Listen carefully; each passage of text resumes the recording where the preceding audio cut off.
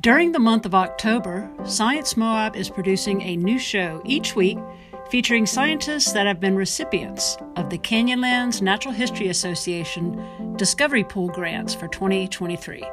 Canyonlands Natural History Association is a nonprofit organization which exists solely to assist the National Park Service, the U.S. Forest Service, and the Bureau of Land Management in their education and visitor efforts.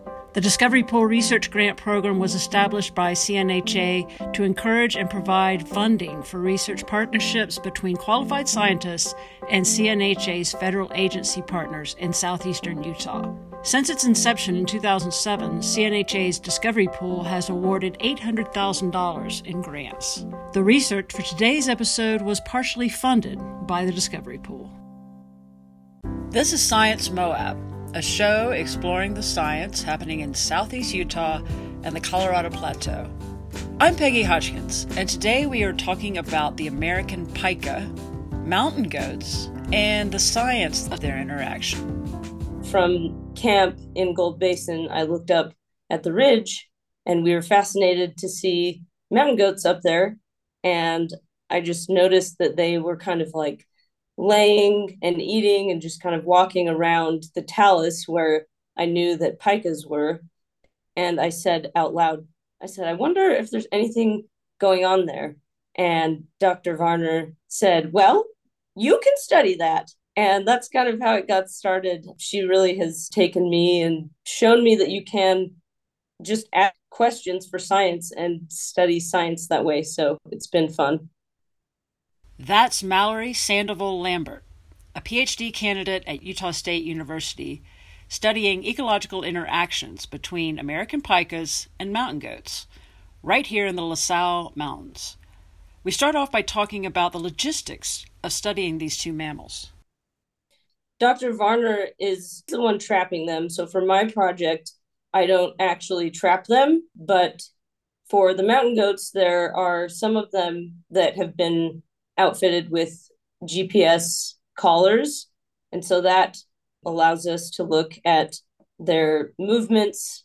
Every 2 hours, there's a location that is collected. And so that's one way that I monitor the mountain goat movements. And then for the pikas, I'm going out and collecting behavioral data to kind of tie that into the mountain goat space use. I guess part of this behavioral data is kind of getting a fine scale image of how the pikas use the talus edge habitat.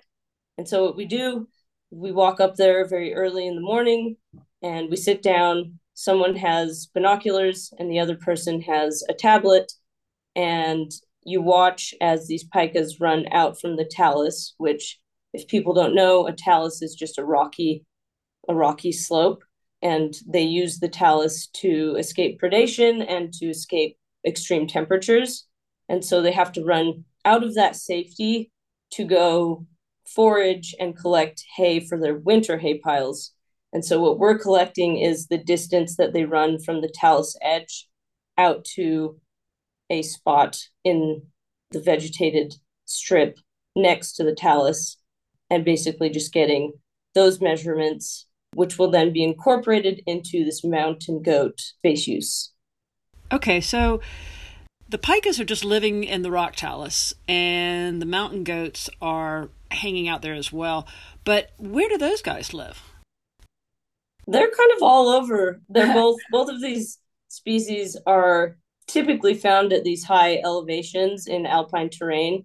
And as many people might know, mountain goats are very well suited to alpine environments and very cliffy habitats. So they tend to move around. The females kind of hang out in groups with their kids, and they'll move together and find forage together. And then to escape predation, you can see them oftentimes in cliffy areas. So I've seen them hanging out quite a bit on, I think it's the east side of Mount Tamasaki in those cliffs. But yeah, they're kind of all over.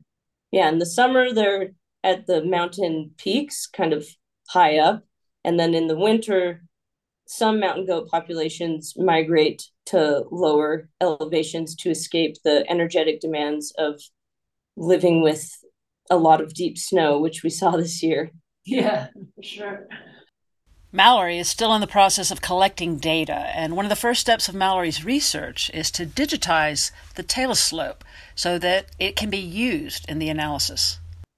One challenge of this chapter of my project is being able to sort of digitize these talus slopes so that they can be used in this analysis. So that's where I'm at right now. I don't have any definitive results, but what I can tell you is, so I have 10 grazing exclosure sites set up across the North Group, and at each of the sites we have 2 camera traps deployed each summer to collect visitation to each of our plots by pikas and mountain goats, but we also get other animals like marmots, some or black bears that just like randomly trundled through. But I was really happy and not surprised, but just excited to see that we got quite a lot of data on these camera traps of mountain goats and pikas using these areas. So we know that they're using it. We still just don't know to what extent. The analysis that I'll do is called resource selection function, and it compares, for example, mountain goat used points that we know are used because they were collected from the GPS collar to randomly generated available points on the landscape. And in doing that, you're looking at different habitats and whether or not they're actually preferring one over the other by comparing these used and available points. And so one habitat that I need to digitize, so if people are familiar with the term raster, it's basically a GIS layer of the talus, which doesn't really exist, but I've gone pretty far and to a point where I feel really excited and confident that I'll be able to do it. And I'm hoping to have that done in the fall. And then I'd like to have the full analysis done at least sometime this coming spring. But yeah, it is a GIS layer of talus habitat. Okay, so you're trying to study the overlapping land usage of these 2 animals.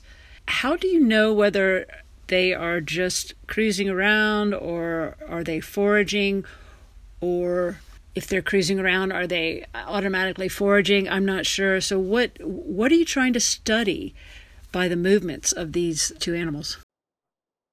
Yeah, with the resource selection function, that really won't tell us like this animal is foraging, because all we have is one, like, GPS points.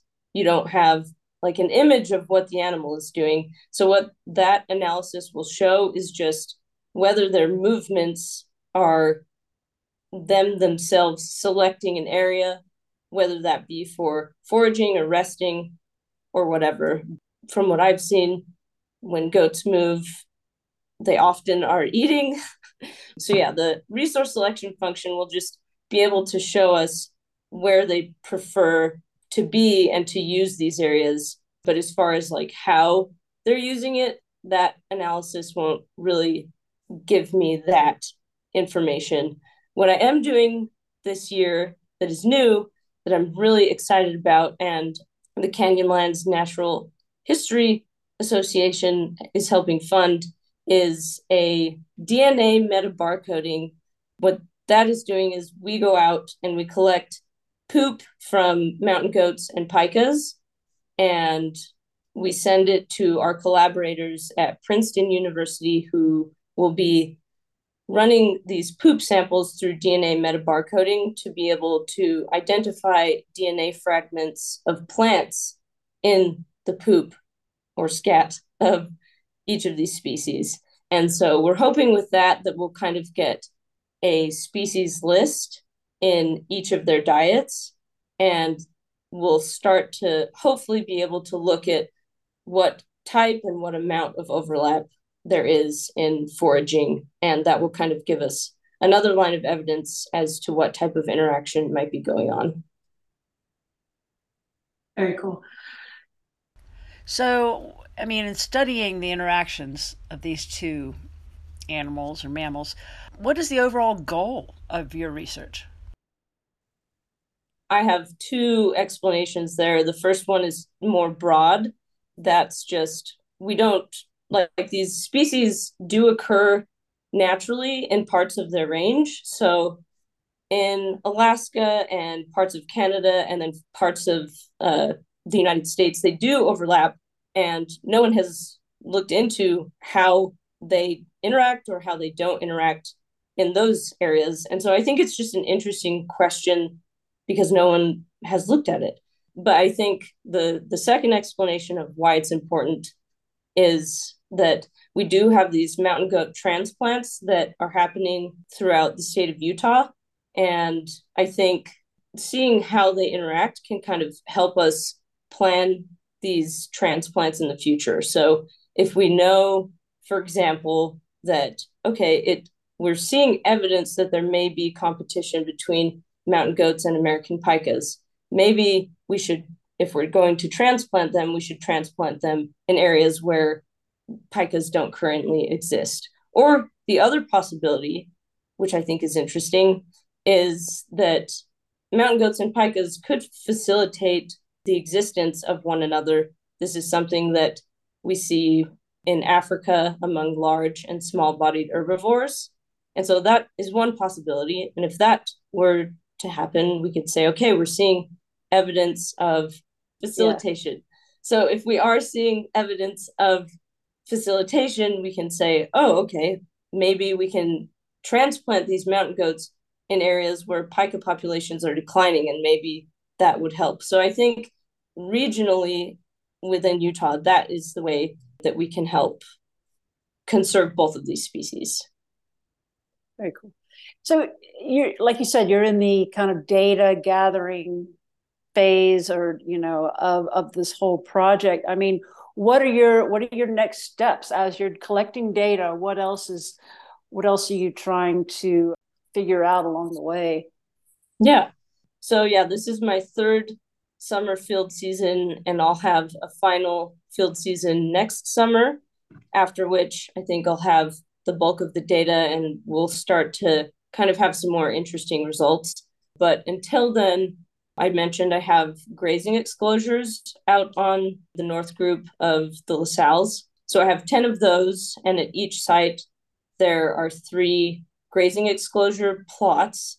One is a totally open plot, which allows both species to feed. The second is a partially closed plot, which only allows pikas to feed. And then the third one is a fully exclosed plot, which doesn't allow anybody in. And so what we do throughout the summer is we just monitor those. Like I said previously, we have camera traps that are monitoring visitation to the partial plot and to the open plot by these species.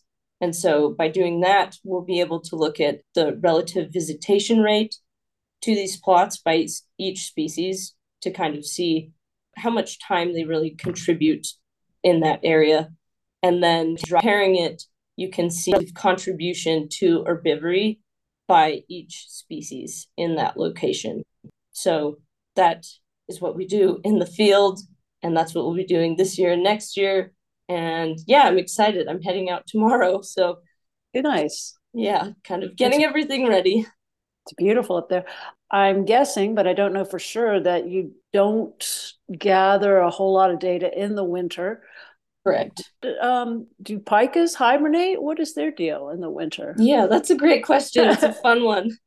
So pikas are really interesting creatures, and I think they are also part of why this question is so interesting. So pikas in the summer, they're active.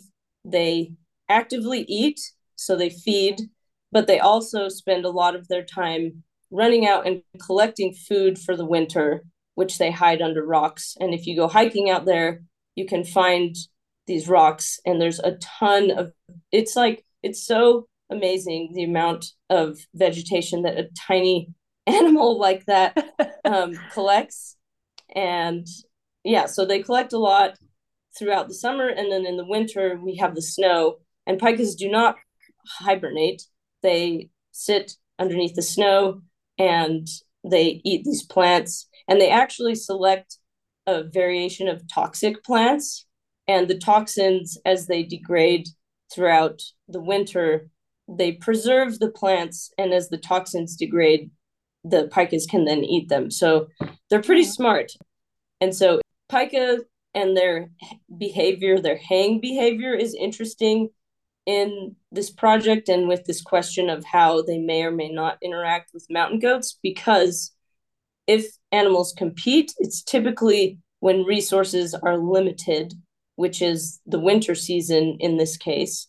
And so by the pika going out and collecting its winter food in the summer, it may actually kind of remove itself from competing in this resource limited season in the winter by hang.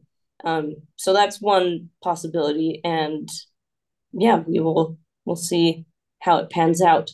Very cool. And the goats are active all winter, are they not? They're out and about. Yeah. What do they forage on, or do they just go lower? If there's a lot of snow, then they typically move down in elevation, and they're categorized as, I think, grazers and intermediate browsers, I believe. And so in the summer, they eat a lot of grasses and forbs. And then in the winter, when some of those become a little less available, they'll forage on like tree bits and browse and stuff like that. But yeah, they think they're out there trying to dig up whatever they can from underneath the snow. Yeah, no doubt. And I'm curious, you kind of mentioned this earlier, but other examples of, you said, like, a larger mammal or herbivore and a smaller herbivore kind of coexisting or cohabitating, in your research, what other examples have you found of these large and small, or not even large and small, but couple, mammals, herbivores kind of cohabitating? Yeah, like I mentioned, Africa is a prime example of this. So we have these super rainy seasons, which then generate a lot of vegetation on the landscape. And then we have these really big herbivores, some of them mega herbivores, that are migrating through and eating down a lot of this vegetation. And so what they do is they create what we call these grazing lawns, which are just areas of short, young, and nutritious forage. So basically, they eat the vegetation down to a point where it becomes really kind of nutritious and easier to digest by other animals. And then you'll see, or you have smaller herbivores that come in and take advantage of that really nutritious forage. And then both small and large herbivores then are urinating and defecating in these areas, which helps to regenerate the nutrients on the landscape. So yeah, that is one example of facilitation. And there's actually evidence of the plateau pika, which exists in the Tibetan plateau. They're seeing that cattle, and which is interesting, that cattle and the Tibetan plateau pika may be facilitating each other. And that's a contentious issue also, because for a long time, the Tibetan plateau pika has been seen kind of as a nuisance, similar to how some people think of the prairie dog that we see in the US. A hopeful story for the Tibetan plateau pika. I mean, what's next is assimilating all the data and kind of writing it all up and all that. That's kind of your next. So we'll collect more data this year, and then I will hopefully be ready to be done with the fecal DNA metabarcoding analysis sometime within the next year. And then, I'll do the spatial analysis. And then the final year will be the end of the grazing exclosures. And so sometime in the next 2 to 3 years, we'll have results. But yeah, we're just getting out there collecting data this year and hoping that the monsoons don't drive us away for too long. Well, Mallory, I really appreciate you talking to us, and I really wish you luck. And I'm quite curious to see where your research goes. Yeah, thanks, Peggy. I appreciate the opportunity to chat with you. To learn more or listen to other Science Moab episodes, visit sciencemoab.org or anywhere you get your podcasts. Our theme music is by Jeremy Spalding, and the show is produced by Peggy Hodgkins, Christina Young, and KZMU. If you love Science Moab, let us know. Leave a rating on Spotify or a review on iTunes. And consider supporting Science Moab by donating to the podcast at sciencemoab.org. This programming is unique to Moab, Utah, and your support makes it possible.